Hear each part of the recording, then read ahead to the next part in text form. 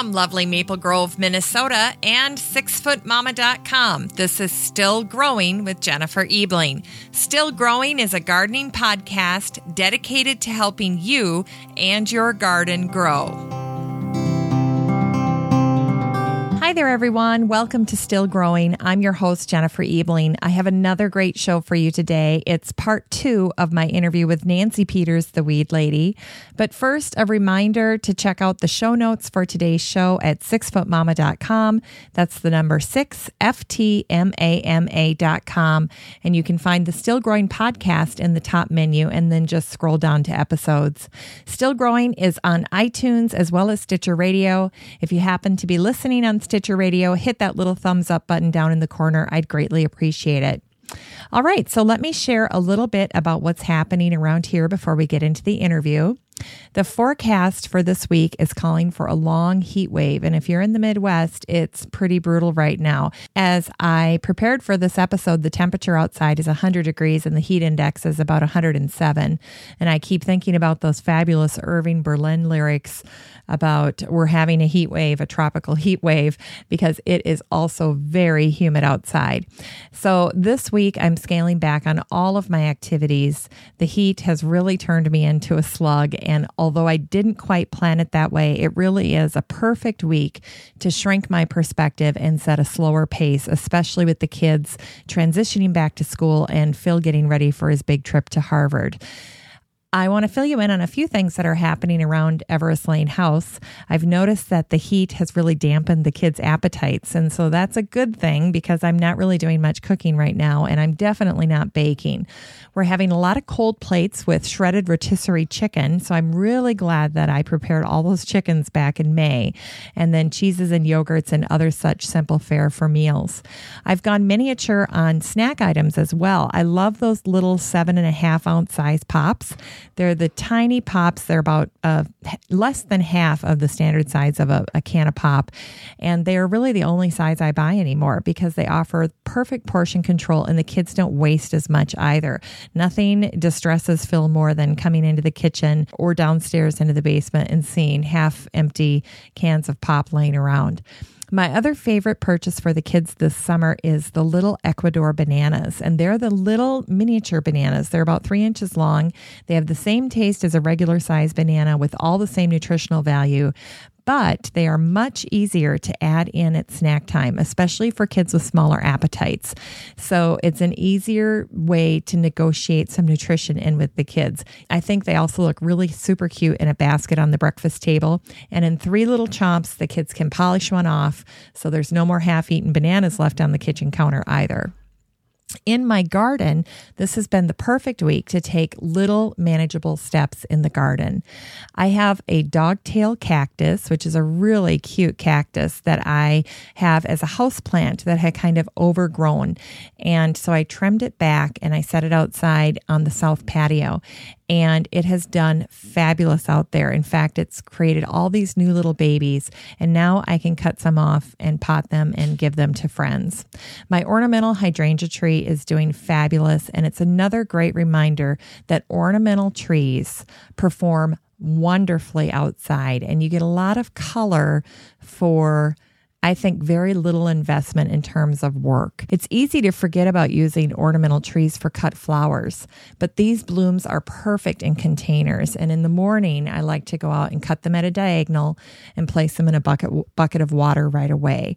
And my personal favorite is to have hydrangeas on nightstands. In the south patio, I've started harvesting cherry tomatoes, and I bought the really cute colorful cages last year at Home Depot. And the cherry tomatoes are so much easier for the kids to harvest. And I also find that they seem to be less prone to disease and blight issues. So if you are having trouble with standard sized tomatoes, and especially if you have little kids, consider giving cherry tomatoes a try. And I'm also this year loving the bush cucumber that I planted in containers on the south deck. Some vines grew over the edge, but they are super easy to care for, and I like them so much better than the standard cucumber cultivars. They're just tidier, and they produce just a fabulous amount of product. So can't go wrong with the bush cucumbers. The red lettuce that the kids direct sowed 2 weeks ago is already coming up nicely, and it's ready to be thinned and transplanted into neat rows. Our plan is to direct sow again in containers on the north porch once the heat wave passes. Before I go, I have to tell you about this crazy, awesome photo that I found at Goodwill this week. It made me chuckle, and it's on my blog, and it's on the post called We're Having a Heat Wave. It's at the bottom, and it shows a boat that's got two guys in it, and they're saying hi to these two girls that are on the shoreline. But the sweet and kind of funny part about it is that it is a total 1970s picture, and it just brought me right back to my childhood, and I just can't stop laughing about it. So if you get a chance and you want to go check it out, it's on the blog this week. In any case, it's time to resume my interview with Nancy Peters. When we closed part one of the interview last week, we were having a discussion about Canadian thistle. And then once Nancy is done discussing Canadian thistle and its cousins, she's going to move into her method of fighting invasives. So it's a great episode. I know you're going to enjoy it. So let's listen to the interview.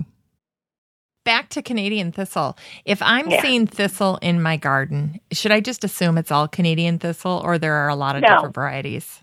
No, there are a lot of different varieties, but most of them are weeds. Okay. Yeah. If you see bull thistle, which has the really big flower, and it has the head that looks like, it's called a morning star in medieval weaponry. It's like a round ball with sharp things on it. Yeah, it looks like a weapon. That one is fairly benign. Okay. It's not a vigorous self-sower, but you don't want to touch it either. Yeah. So no, they're the point of growing it? Yeah, they're vicious. You know, when you pull them, I always tell all the kids that help me in the garden, I'm like, go way down low, because if you try to grab them mid-stalk, you're in for trouble. So. Oh, yeah. Oh, yeah. Well, look at how long that, I read that statistic to 23 feet deep and 18 feet of extensive laterals. Yeah, it sounds hopeless, doesn't it? It's hopeless. You just keep pulling it and pulling it. Mm-hmm. You treat it and repeat it. Yeah. Pull it and then you pull it again. Yeah. And if you cover the soil with, you could do biodegradable cardboard or newspaper. I did that for the Fallopian japonica, the Japanese knotweed. I covered the soil over. I did it for bittersweet, Oriental bittersweet, that vine. Yep. Did it help? I dug down several feet, and then it did. But it's really extreme measures. You have to really do some serious digging. It's a ton of work. You dig down, put down, a solid 2 foot of compost, cover it with landscape fabric. After you put the weed barrier down underneath the compost, and then you put another layer of compost and then mulch. I mean, you're talking like a big project. Yeah. But they didn't come back. They snuck out the side to the neighbors' yards. Oh. But they stopped bothering me. It was a little present. A huge undertaking. I did that with the other thing, too, where you dig out as much of the root as you can get, put down cardboard or newspaper or something that's biodegradable eventually. That's a weed barrier. Put down lots of soil, put down weed fabric, compost. I just did something similar to try to eradicate some creeping buttercup that I planted. Yeah, you mentioned that one. Yes, I just hate that plant. And I didn't dig down, but I put at least 5 layers of newspaper, and then I planted a plant. I can't remember what it is now. But it was fully grown in the pot from the nursery. So I thought, okay, this baby's already established. And, first we pulled it all out, and then I put some preen down, and then I covered it with newspaper, and then I threw on some mulch. So we'll see how it does. Right. But don't forget the buttercup has probably poisoned the soil underneath. So it'll take time. Yeah, it will take time. Just keep feeding your new plant. And I assume it's in a moist spot? Yes, it is. Buttercup. Yeah, so I hope your plant likes moisture. Yes, it was a boggy plant. Oh, good. I'll send you the name of it when I get my faculties back. I was probably so irritated while I was dealing with the buttercup, I couldn't even retain the name of the plant that I was putting in. Oh, no, I know. But another question you pose in your book is whether the plant is invasive in the wild. And I found it very interesting that you made note in your book that many of these types of plants were brought in by the pioneers and other settlers. That's right. Yeah. What's one of your Came in favorite stories? handcuffs. Huh? What's one of your favorite stories about something that, hitched a ride with the pioneers? That hitched a ride. Well, I like the one about General Burgoyne because that was accidental. But, people definitely imported dandelion. Oh, mugwort. How about mugwort? Yeah, tell about mugwort. Mugwort is often called chrysanthemum weed. It looks like a mum when it's growing and it smells like a mum. Okay. But people thought if you put it in your pillow and went to sleep at night, you'd have good dreams and it would lead you to the love of your life. And witches have used it to clean their crystal balls. It's supposed to be very effective magic. And it's supposed to be good for seasoning your goose. It's terribly invasive. Do you think it would be good for cleaning mirrors? Probably. If it's good for cleaning crystal balls, it'll probably make you look, 40 pounds thinner or something in the mirror. Yeah, it'll give Windex it's supposed to be magic. Money. Yeah, there you go. It'll make you look like Raquel Welch when you go to the mirror. All right, everybody go buy mugwort. Yeah, go buy mugwort. It'll make you look good. But, and it's also supposed to... you're supposed to rub it on magic tools, so it's known as an aphrodisiac too. So that's why people brought it here because they thought it would was medicinal and it would work for them, but it's taken over. It's too invasive now. It's too invasive. Have you ever had it in your garden? Not here, not so much here. I have found it a few times here, but I had it a lot in Long Island. I think it likes the drier soil, and it particularly likes soil near cement because it's like something slightly alkaline. I mean, I'm in really acidic soil here, and it was acidic in Long Island too, but there were more alkaline spots. Just see fields of it. On the side of a nursery. Man, you could just see a whole big sea of mugwort growing. Kind of ironic, isn't it? Yeah, well, they love Long Island. There are a whole bunch of things that love Long Island, and there are things that love this place that I didn't know over there. Wow. Now, some weeds are true survivors, flourishing in the worst environments where other plants would never make it. How is that possible? And what is it that you have found about these amazing survivors? Are they just plain more adaptable? They are plain more adaptable. They have genetic fluidity that most plants don't possess. We breed the genetic adaptability of our plants out of them to trade for beauty or edibility or other features. But there's no one is cultivating the weeds to do anything but themselves. They're the only ones growing themselves, and they want to survive. There are also lots of untended area for them to grow in. When you think about how much land, even in the most cultivated area, if you have an area between two properties that doesn't belong to anyone, or if it's part of one HOA and not part of another HOA, or if it's behind a parking lot, or if it's in a municipal area where people would have to vote, or a train station or a bus station. They have so much territory. And nature, by definition, abhors the vacuum and will cover the soil with something. And I compare them to a tough, fortuitous, or gifted kid who comes from a slum and survives to productive adulthood despite impossible odds. And they can. They can bloom in the desert once it rains. They can go in the most desolate of lots, and they decorate them. In terms of are they just more adaptable, they genetically morph faster than scientists can say new formula. And weeds can change form to suit the environment and to adjust to a variety of soil conditions. So like that, we mentioned the thug on the run. Yeah. Who shaves or grows his mustache, dyes his hair, dresses as a woman, moves to the cold wilderness of Alaska, or Minnesota, garbage, or Minnesota, up in the Lake of the Woods, Canada, or foraging for bugs and bark. And the renegade weeds can become smaller or taller. If you mow, they'll become smaller. And the thing I love is that they're gender benders. They'll develop more male or female gender cells as needed. They will grow faster, change shape, blend in with the crowd, not like Vinny, my cousin Vinny. Yes. Who didn't blend like you blend. Yeah, he didn't. The two Utes. They blend. Utes, yeah. The Utes. Yeah, the Utes. They flourish in the shade or the sun, tolerate drought, flood, and consume mere scraps in infertile soil in order to survive. So not only will they grow in the poor soil, they will also grow into your nice soil. So red sorrel, which is one of my least favorites and which grows like, I had some of it in Long Island, but I really have a lot of it here where it's really acidic and the soil is clay and it's heavy and unaerated and you need a pickaxe to break it open. And you called it red sorrel? It's red sorrel, Rumex acetosula. Okay. It indicates an acid soil. It will grow into your nice, balanced compost pile and your composted beds. And it has roots way bigger than it only grows to 18 inches tall. But the roots will grow immense. Wow. So huge colonies. It's like an iceberg.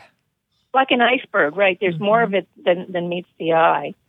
So even though it's supposed to be delicious, I won't eat it because it has soured my taste. It's the principle. It's the principle. Well, it's the principle. Well, it impugns my skill as a gardener. Every time I see it, I say, you're telling me something bad about my soil. I have failed. I have composted.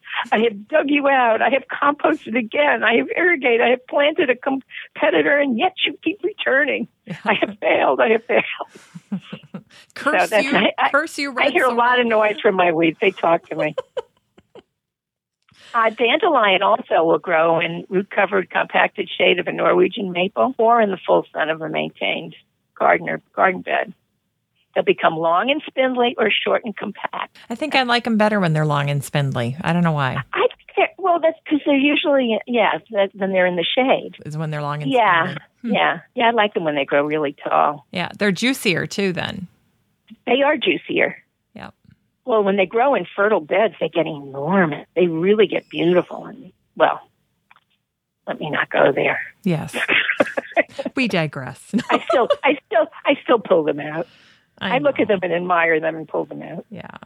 Well, and I do have little kids still, and so I get my share of little dandelions given to me. Because they blow. Yeah. I love the cartoons. There's one cartoon that shows a guy directing the kid who's going to blow on it to the neighbor's yard. Go blow the weeds over there. Nice. So. Now tell our listeners what a monoculture is. You mention it in your book, and I know on one of your questions you describe how if you have a monoculture, it makes it easier to spot weeds. Well, if you have a bed where only one crop grows, for example, only corn, and where there are wide unplanted rows between the crops, you can see anything that isn't a corn and will stand out. If you plant only roses, or only red tulips, or only daylilies, weeds stand out. And if you have well-organized plantings, they will highlight anything that is other. Yeah. So it's like having, a conformist society where every single, if you're not a Stepford wife, you stand out. But in a mixed planting, which is what most people grow unless they're farmers, they have the process of recognizing weeds becomes very complex. Because you can see a broadleaf plant growing amidst the grass, and that's out of place. Mm-hmm. Or grass is growing in your flower border, although those may be early iris family members that have grassy leaves. True. But even these parameters fail to clarify which plants are weedy. I was just thinking as you were talking about it, I'm definitely not a monoculture kind of gal. I'm very cottagey. I had some visitors from Germany that had actually gone to see a neighbor across the street, and they came over to see my garden, and they said, "You have a very German garden." And I thought, well, I'm part German. Maybe that's kind of coming through. Yeah. I don't like it when you have the mulch in between the plants or the rows. Yes. But I'm not trying to maximize my output of anything. Yeah. It would be interesting to see if there's a correlation between like being an extrovert or a concrete sequential person and then how you garden. Oh, absolutely there is. I don't know what it is, but there's definitely a connection. Mm-hmm. Yeah, I'm not the tidiest gardener on the planet. No, and I met a woman who's really tidy. I went to her garden, and I was pea green with envy, though it's the type of garden I cannot grow. Mm-hmm. Mulch in between individual plants, which each stood out clearly and well-defined. Yeah. I'm like, what is that about? I couldn't do it, but I was envious because any weed would clearly stand out. Yeah. Well, it's probably a control issue, right? And so I always just Probably, say but my it's garden pretty. goes, yeah, it's beautiful. My garden goes to chaos so quickly that I just, Oh, mine too. Mine gets Yeah. overgrown and Yeah. whatever. But it's also, I also have seas of roses in rose season. I have seas of daylily. Now I have seas of phlox, oceans of flowers. It's magnificent. yeah. And that's what appeals to me. That's my taste is nothing exceeds like excess. Yeah. I say That's true. Those mass plantings are really beautiful. they're wonderful. And something really and they cooperate with each other. These, I have things timed so that one thing finishes where it's in between season. No, it isn't anymore. Yeah. I found those in between seasons over the years, and I now have something that grows in all the seasons. Oh, that's so nice. I always tell people if you want to find out when your garden goes dormant, be on a garden tour, because the week before the garden tour, your garden will look splendid. And then the week of the tour, nothing will be blooming. That's right.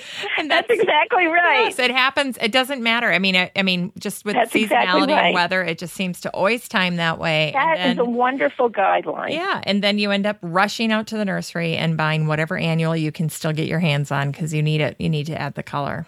Exactly. Mm-hmm. Exactly. Well, us gardeners, we're just mere mortals, and it's also common to forget what you've planted. What quick tips do you have for gardeners who are somewhat paralyzed about a particular plant in their garden? They can't remember if it's something they planted or if it's something that they need to get rid of, like a weed. Well, what I did early days, and this really helped me, was I go to the garden center and look around, because when you go to Long Island is just chock-a-block full of nurseries, and not so many here. But whatever you have that is just a baby growing, which is when you really can't remember if it's phlox or goldenrod or whatever it is, you can't tell what it is.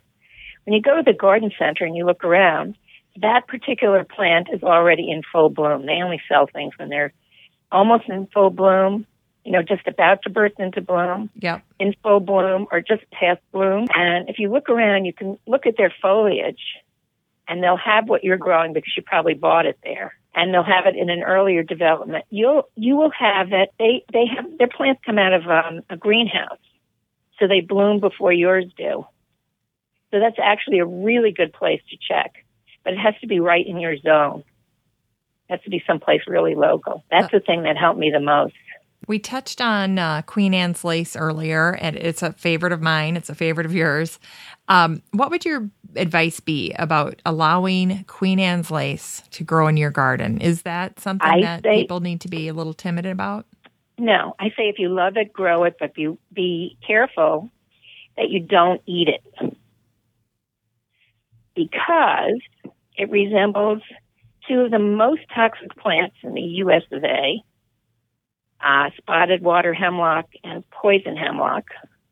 And it also resembles a couple of less poisonous weeds that grow in the U.S. of A. So it looks a lot like a lot of plants that it isn't. It also, the other downside of growing it is not only could it potentially be one of these lethal killers, it can also impugn the quality of your carrot crop, because they will cross-fertilize with growing carrots. They will crossbreed, and they will make your crops inferior. And they're in the same family, right? They're a wild They carrot. are. It's wild carrot. Yep. I mean, it is a wild carrot. And unlike real carrots, don't have the xylem in their root. The xylem is what holds water. It's the water retaining, like eating salt for a woman. They retain water. Yep. But the wild carrot can actually retain water in its roots. It doesn't need as much water in order to grow. And for the carrot, that stuff is hard. It's tough. It's like a cup or something, or a bottle that you drink out of, and it's tougher than what regular carrots need. Regular replenishment from water, and they need softer soil to grow in because they're not as tough. So that's why you don't want it to cross-breed. It doesn't taste as good, and I haven't eaten it because I'm always afraid it's going to be Cicuta maculata. One of those other scary things. Yes. Yeah. One of the hemlocks actually smells like carrot. It does. The other one smells like mouse urine, which I've never smelled, but that's what everything I read said. Well, now you know, right? Well, I'd never smelled the root of the spotted water hemlock either. I didn't want to dig it out of the weed garden. And the area of edible gardening is so important. Yes. It really is. I gave a talk on called Nibble at Your Peril, about edibles and versus poisonous weeds. Yes. There's so much to know. And I just decided I was more interested in just weeds in general. Yes. So I sort of pulled back from the edibles to but a lot of the good foraging is weeds. Nature is incredibly bountiful. And we would all know them if we didn't live in such close proximity to each other. But all those weeds, did you ever read the Clan of the Cave Bear books? No, I didn't. But that's what they all do. They all eat the weeds. When she talks about them, I'm like, oh, yeah, I know that weed. Then with the cave woman. Well, anyway, what would happen was they'd have a gathering where more than a few people would get together. They'd have like 20 or 40 people, like a scary number. Okay. And the whole area around the cave would be completely devoid of plant material when they were finished. So if we all knew the weeds, they would all evaporate because people would eat them. And that's why people started cultivating plants. You know, if you live in the wilds and it's low density population, you can go out and, you know, get the wildlife that's out there and eat it, and get the wild plants that grow and, you know, make a feast. But if you're in close proximity to a lot of people, the land, unless you organize it, will not produce the quantity of goods that you need without cultivation. That's why it's a wonderful frontier, the edible. It's actually old territory that we used to know that we've forgotten. Yes. Like so many things. I was interviewing a cookbook lady, Beth Dooley, and she had written a farmer's market cookbook. Anyway, she goes to the farmer's market, and then she comes home and she cooks with the food that she's gotten, and she doesn't follow a recipe. And I mentioned that to her. I said, you know, recipes, all this technology and the fact that we pass around, here's this recipe, we have lost the art of just cooking what we have. You know, exactly. So many people are paralyzed to cook if they don't have a recipe in front of them. I was like that for, you know, a good 20 years. It's only recently that I've started just, okay, what's in my fridge? I was so mystified by how neighbors of mine that were good cooks just could scrounge around their kitchen and together. And I didn't have that skill. But now you do. Now I'm getting it. For kids, you need it. Yes. And I'm teaching my kids to learn how to do that at a much younger age than I learned, and I think it's making a difference. So, yeah, it will. Yeah, it will. Yeah. Well, I loved your comparison of weeds to outlaws. We mentioned this earlier. They do change their identities or appearance to evade detection. They have chameleon qualities. Why shouldn't we be so embarrassed as gardeners when we miss some of these weeds? They're really engineered to blend in. They are. I compare it that we have no words to describe plant consciousness or intentionality. Michael Pollan comments on that in one of his brilliant books. Yeah. But plants do have. We don't know if a plant thinks or not. You know, we can hypothesize that they don't think because they're not human. But it seems to me that we can interpret the world more easily through human analogies. So when the science fiction character, the Terminator in the movie, landed in the present from the future, he was naked and obvious. His first action was to mug a biker, steal his duds and his wheels, and then take off looking like any other biker dude. The Terminator was a robot covered with human flesh, and he had extra senses displayed as a computer screen on film that helped him measure up the perfect target by height, weight, body type, and factor in the availability of a set of wheels plus keys to start up the engine. And that's what weeds do. They size up the situation, figure out if there are keys available, and then quickly adapt. And like him, when temporarily defeated, what do they say? I will be back. And, you know, some of the great imitators are goldenrod, looks exactly like my tall phlox. I pulled them out, took photographs. It's so hard to tell them apart until they bloom. Mums look very much like chrysanthemum weed or mugwort. Crabgrass I can't tell one grass from the other, and I keep studying them, and they all look like grass. Yeah. And weed trees versus trees. Who's to tell you which tree is a weed? You have to study. To get to know the trees is a whole other area of study that I haven't even approached. And so they just blend in. And they're all green, unless they're maroon like that other plant you showed me. Yeah, I sent you a photo of a plant today that it's maroon. It's maroon, and it starts out like the one that I sent you. I'll have to put it on the show notes for this show, but it starts out with that single plant. And then it spreads into a community. It really does, and I had it in the front garden, and it kind of gave a different color. It's an unusual color to have the purple leaves. And I let it go, but then I'm like, no, I've got to get it out of here. Does it smell good? I can't tell you right now. Does it have sort of like an interesting color palette in the maroon? It, if you noticed the picture that I sent you, there was one of the leaves was kind of a brownish.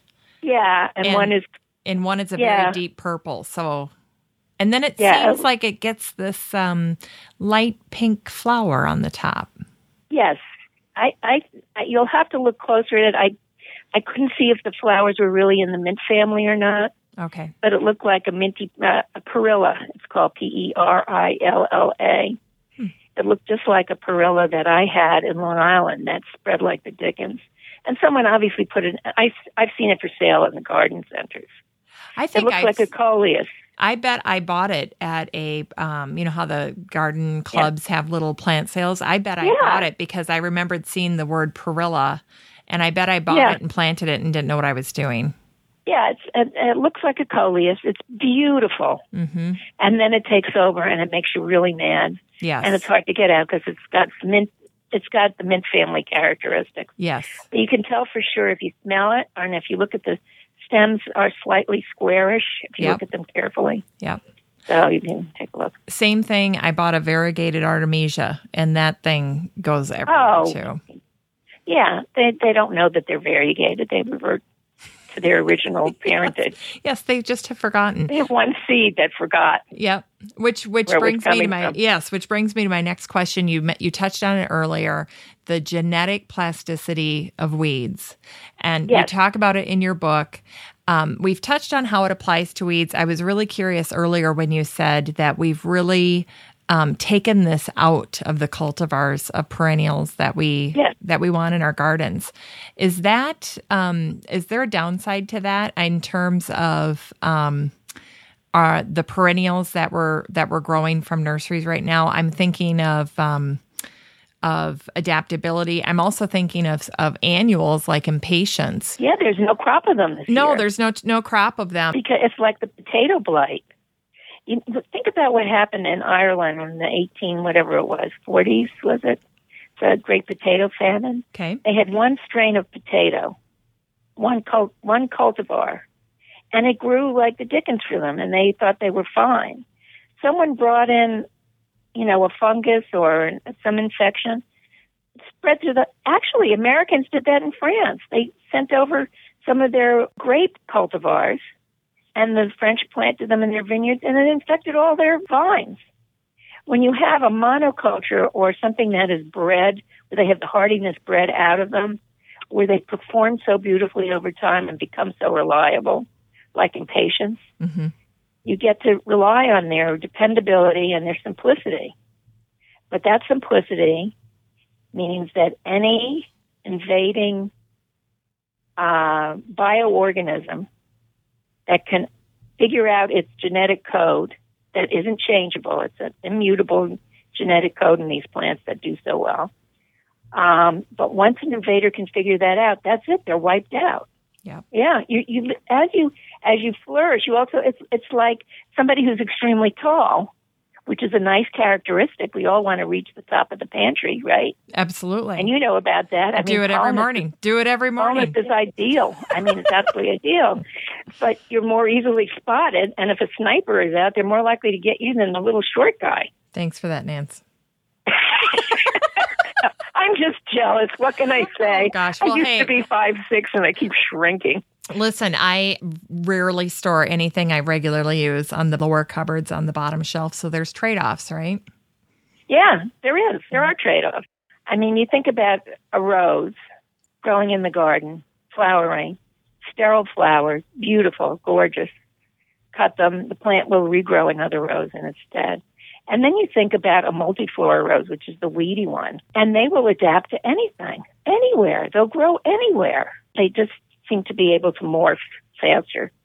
And if you think about chemists digging up their, coming up with herbicides, if you've ever worked in a company, it takes a long time to come up with an idea, get it approved, process it through committee where you get the horse that turns into the camel. Yep. And then you have to pass it through the CEO, and then they decide to market it, so they test market it. And they have to do these market research groups. And then they put advertising dollars behind it, and then they put it in the store. It takes a while till the stores display it, and it takes a while till it hits the good spot on the store, so you buy it. So you're talking about years of developing a herbicide. And if a weed is reproducing every couple of weeks, one of those seedlings is going to be perfectly suited to that particular herbicide. No one knew that the weed would form that particular youngin. So they formed a youngin that has, this particular sequence of DNA that the chemists certainly couldn't have anticipated because it was some arrangement unknown to them before, because the weeds are always changing and evolving. So by the time the herbicide gets to market, it's no longer suited to that weed because the weed has changed. And that's how they survive, because no one takes care of them. They have to. Yeah. One of the identifying questions you also ask is whether the plant is poisonous or dangerous. How common are these types of weeds in the average garden? Well, you're not going to find spotted water hemlock everywhere.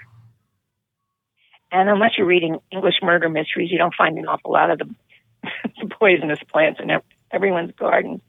But there are some common ones. The euphorbias. In your picture, you had Euphorbia acalypha virginica. Yep. On the lower left and the upper right.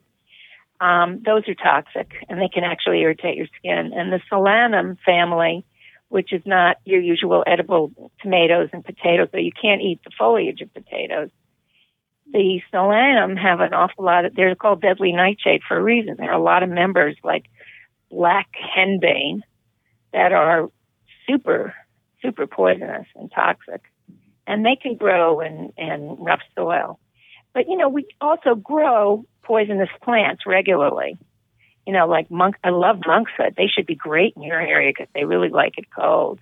They do. Or digitalis. Yeah. I'll tell you about monkshood in Minneapolis for anybody who cares. I put in 12 plants, and I love delphinium. And of course, so then I think, it's like my fall delphinium is what I think of it as. But I tell you what, there are many years that my monkshood is blooming in Halloween time. And up here, that might mean that there's snow on the ground. So then I'm kind of disgusted because everything else is dead. And then here's this monkshood, just yoo-hoo, we're having a party. Well, mine bloom in October too, except for here. Here everything starts blooming earlier here. Yeah. If they bloomed even a month earlier, I think I could get on board and like them.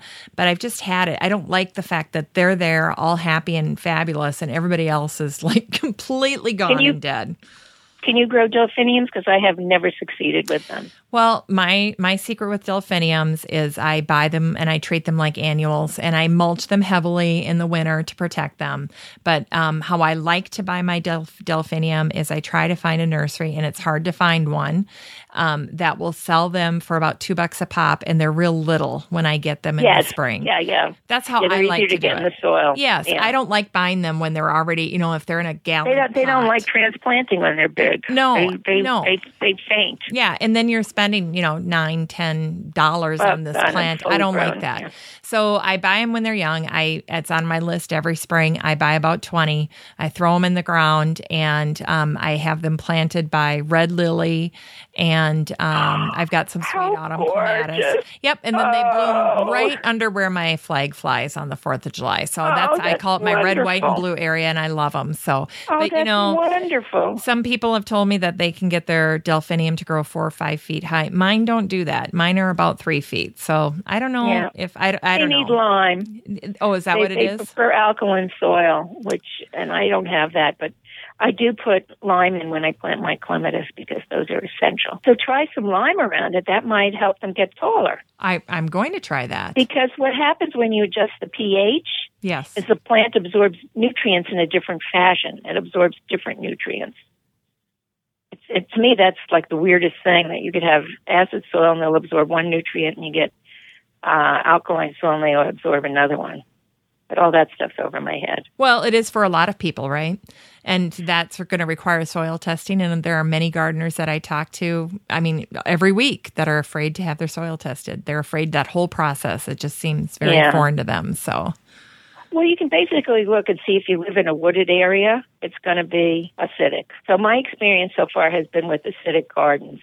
But out in the Midwest, I think there are areas that are alkaline, and certainly in the Southwest, there's a lot of alkaline soil. One of the other questions you talk about is aesthetics, and you devote some sub-questions to talking about the aesthetic of the plant to determine if it's a weed or not. Let's play a little game here, and I'll throw out one aspect of the aesthetic that you mention in your book, and then maybe talk to me about a weed or a specimen that you think of when you think of this particular aspect of the aesthetic. Okay. Tidiness. I always think about horseweed, Canyza canadensis, although I've become very fond of Sonchus oleracea, which is the edible. It's actually called annual sow thistle, even though it's a biennial. Okay. What they both do is they form their leaves at the bottom, and then they get sort of ugly as they grow up, and then they grow these tiny little messy-looking flowers all over. The thing that the sow thistle does that's so unattractive is it just juts out like a tree or something in some random spot. The horseweed will form a whole sea of these ugly plants that look as gawky as teenagers interrupted in a growth spurt. Oriental bittersweet is another one that is really hideous. Once it gets started, it girdles trees, and it will knock the trees over and then form like a weedy tangle, like a big bramble where the trees used to be. That's pretty horrible looking. Yeah. How about... And untidy. And untidy. Yes, absolutely. And untidy. Yeah. How about, you mentioned tiny flower size or inconspicuous flowers. Right. And that was, I thought that tiny flowers were very pretty when I started gardening. But there are a lot of weeds that are noteworthy for their really tiny flowers. So you can tell the difference between the specimen geraniums, not the pelargonium, the regular perennial geranium, and the weedy geraniums by how small the flowers are. And it's the same thing with your mallows, the plants in the mallow family. Yeah. The tiny common mallow has an easy weed. The flower is exquisite when you look at it under a camera or a microscope, but it basically just looks like a plant with little dots of color on it. And that's a weed. But that being said, tiny flower size occurs on some of our favorite things, which are everything we eat, like wheat and all the grasses that grow that provide 80% of our food, and trees, which we need, to build homes and everything else. Yeah. So that's not the only criteria, but if you're comparing something in the same family, a lot of times the cultivar will have big plants. So like you have the hardy hibiscus with the flowers the size of a dinner plate. And then you look at common mallow, which has flowers that you can barely see. And one is a cultivar and one is the weed. That's a great analogy. Yeah. How about smell or taste? Well, some things smell disgusting or taste disgusting. So they're considered weedy. But again, there are plants that we grow, like I grow cleome, Yes. which smells like skunk. And I have grown fritillaria, and I once grew arum trocunculus, which smells like rotting meat. For a few days, my husband forbade me to plant it here. And another question you ask is it covered with spines, hairs, thorns, or sticky materials? What comes to mind when I mention that? Sticky materials, I think about Galium aparine, I think that's the way, catchweed bedstraw. And that climbs, it particularly likes magnesium-rich soil, apparently, which I put magnesium and put Epsom salts at the base of my roses. Usually in the spring, not every spring, but when I remember it, when I get to it. And apparently likes, so it'll grow down at the base, and then all of a sudden you see this huge plant coming out of your roses. And when you try to pick it out, it sticks to your glove. It actually can pierce your skin. There's the little tiny hairs that are spiny, and you can't get rid of it. And it just follows around on your shoes and your gloves and spreads everywhere else in the garden. Or we're talking about the thistles, which are filled with spine. Or if you have smilax, the greenbriers, all the greenbriers have spines. However, you have spines and thorns on my favorite, roses. Well, one of my favorites. Yeah. So that's not the only criteria. Ultimately, you have to come down to the most important question of all, which is it something you don't want to grow? Yes, and this is a concept that many gardeners with sympathetic hearts have a hard time with, but it can mean the difference between a typical garden and a garden that has tremendous impact. Expand on that question a little bit. You say to ask yourself, is it something you don't want to grow? Yes, and that's very important because I like most people's sense of aesthetics, even if they're different than mine. I can't plant a garden to meet other people's aesthetics because to me a garden is so personal. I thought there was a good and a bad garden. I was looking at garden books to find out what plants to put down and what plants you put in it. Nobody knows. A garden is a very personal expression. But I've seen many different kinds of gardens. And as you said, they will have tremendous impact if they have a point of view. It's all about a focus or the gimmick. Yes. The garden. It's not really a gimmick when it comes to that. But a focused garden is something you can sort of wrap your mind around. It's like, oh, that was a rose garden. Or, oh, that was an iris garden.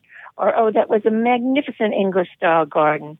Or that was a beautifully manicured lawn. Or what an exquisite, layout. Or what a beautiful plan. You look at the Italian gardens that have carefully manicured trees and lawns and everything's geometric, and they're so gorgeous. I couldn't do that. I couldn't bear it. I once tried, topiarying a bush into the shape of like a chicken or something. I lost patience. You have to have like a long vision of like 50 years. This is going to look like, a triangle or whatever. What did it end up looking like? It looked like a lumpy thing. Like an amoeba? Like an amoeba. You had an amoeba topiary too? I had an amoeba Well, that's what I should have said. I didn't know. Okay, it's an amoeba. Yes, I had an amoeba. Now I just, prune things to get, not to get them specifically in an ideal shape. I don't try to lollipop my trees. I don't like when they're lollipopped, when they look like a little round circle on them. But I do try to prune them and limb them up and keep them healthy. Yeah, and let them look like trees. But I love when people have lollipop gardens. Mm-hmm. I can get into it. So it's just a question of you have to go with what you like. There are many varieties of beauty in the world. Near the end of your book, I'm going to read a quote. You say, as you get to know and recognize the weed, you can nod at its good features or chuckle at its ill repute. You can make a better informed decision about what to do about it, whether or not to pull it out, or what changes to make if you want to keep it out long term or with less effort. It seems to me that no absolute good or evil holds sway in the garden. Each good has some drawbacks. Each evil has some of its benefits. And you've grown to have such a healthy respect and admiration for your subject matter, which is weeds. And you really want all gardeners to get to know the weeds they're dealing with, their names and characteristics, because they're going to be better gardeners for it. Let's close the show with any additional advice or wisdom you would give to the gardeners listening about weeds. Since we're wrapping up, I wanted to point out that I have my book, 10 Ways to Tell If It's a Weed, is available now. If you go on Amazon, it's up for Kindle. And if you go on Barnes & Noble, it's good for Nook. And it's an ebook. And it's $9.99. And I also have free information on individual weeds, and it's growing all the time on my newly formed website, which is www.nancytheweedlady.com. And you're all welcome to take a look at it. But you will definitely be, when you know your weeds, you will not be so annoyed when you're out there spending hours pulling them out. You will be able to sing silly songs to them like I do. Or you will talk to them or look at what the soil looks like and say, how can I keep this out in the future? Sometimes just changing your soil conditions or saying, this is obviously a spot where I need to do more composting. Yeah. Or this is a spot that's in too much shade. What can I grow that will compete with the weeds? So you can take your weeds and they send you messages. That's going to be my third book, is the messages from the weeds. Sometimes they send you a jumbled message. Like every example I give exceptions about how, perennials will meet those same good choice cultivars will meet those same requirements, like rapid growth. So like, as with anything, it's, you take it with a grain of salt. They're guidelines. But as you observe your weeds, you'll see that the soil is different.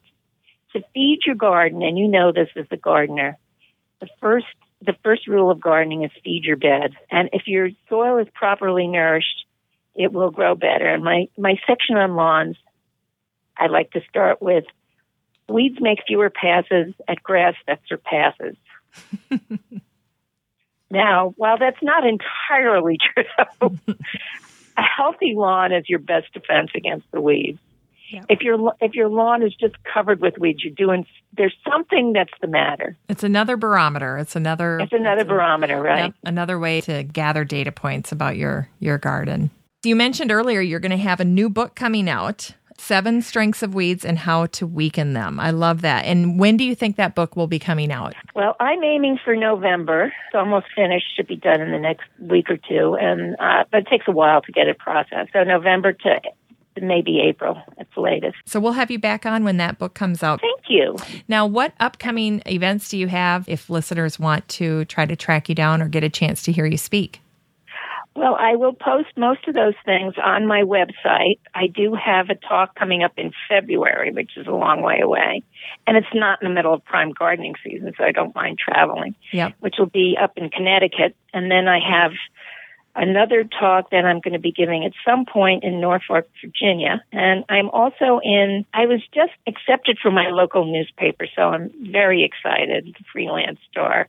I had another article put in the Medina, Ohio Gazette. So I'm new to all of this, and I'm just so excited to be published.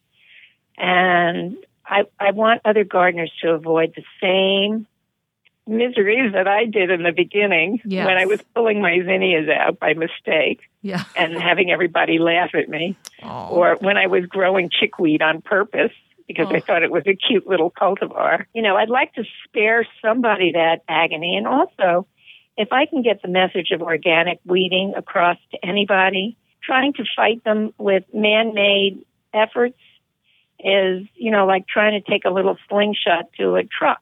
Yeah. It's not gonna work. It doesn't work. They are as inevitable as death and taxes. Mm-hmm.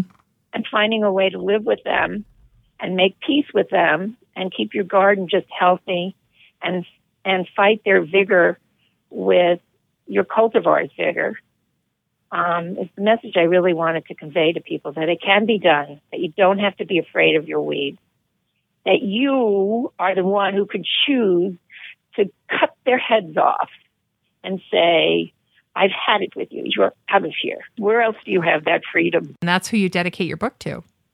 I dedicate my book to the weeds. They are inevitable. Well, I want to thank you for being on the show today, Nancy. It was so delightful. Oh, this was wonderful. I just love talking about weeds.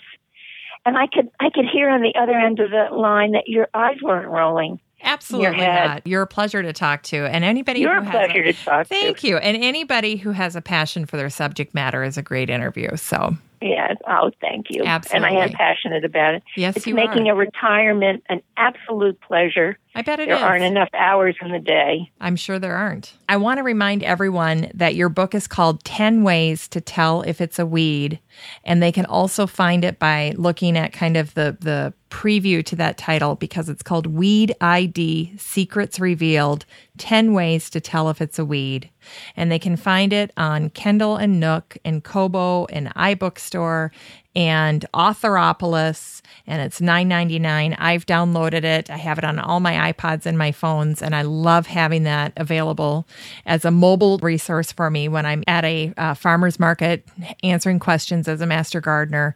I think master gardeners would find it to be a valuable tool, and also just everyday gardeners, so that they can get to know what's growing in their garden. The book is $9.99, and again, Nancy's site is nancytheweedlady.com, and we'll have all the information that's mentioned in the show, along with some photos on the show notes for this particular episode. Good. Well, we had a blast, All right. Nancy. Blessings on you and your family. Thank you, Nancy. And your garden should thrive and be fruitful. Thank you. And give Joe a big nudge from me, will you? I will. I'm sure he was certainly there will. making sure you had water and all that He good did. He stuff. went up and brought me a water and said, shh.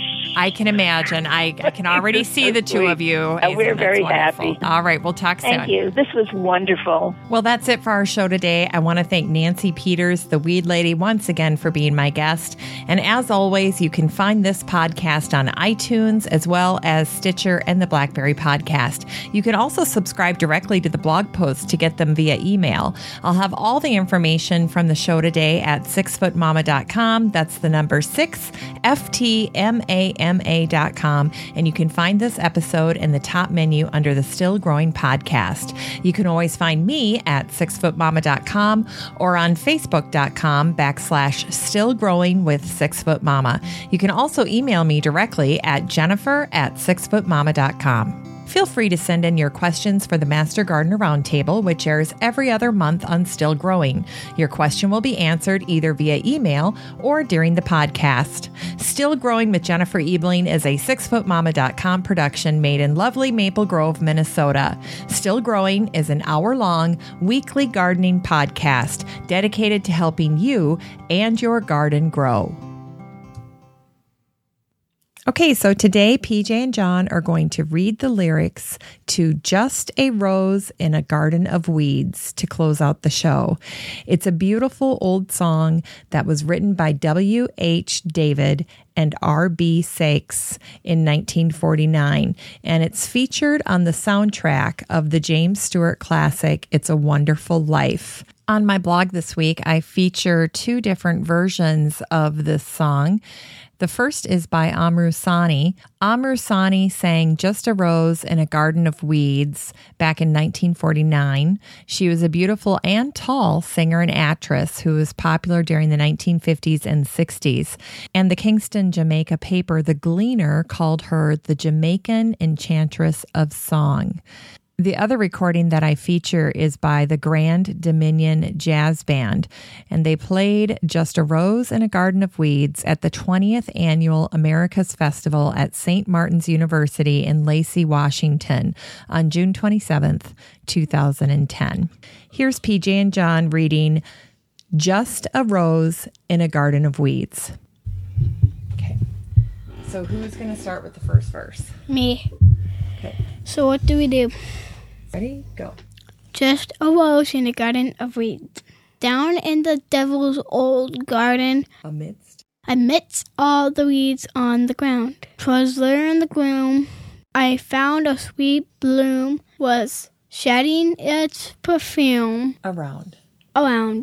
Just a rose in a garden of weeds. No one knows why they planted you there. Although you're alone, how sweet you have grown, with no one to tend you or care. Never mind, little rose, never mind. Though you are lonely and nobody care, when the light sheds a dew the tears shed for you. Just a rose in a garden of weeds. Sleep, little rose, till tomorrow. Though life be weary to you, when day brings the dawn, you'll wake with the morn to find a new sun shining through. Just a rose in a garden of weeds. No one knows why they planted you there. Although you're alone, how sweet have you grown, with no one to tend you or care. Never mind, little rose, never mind, though you're lonely and nobody care. When the light sheds a dew and a tear shed for you, just a rose in a garden of weeds. Just a rose in a garden of weeds. Thank you. Yes. Now go clean your room.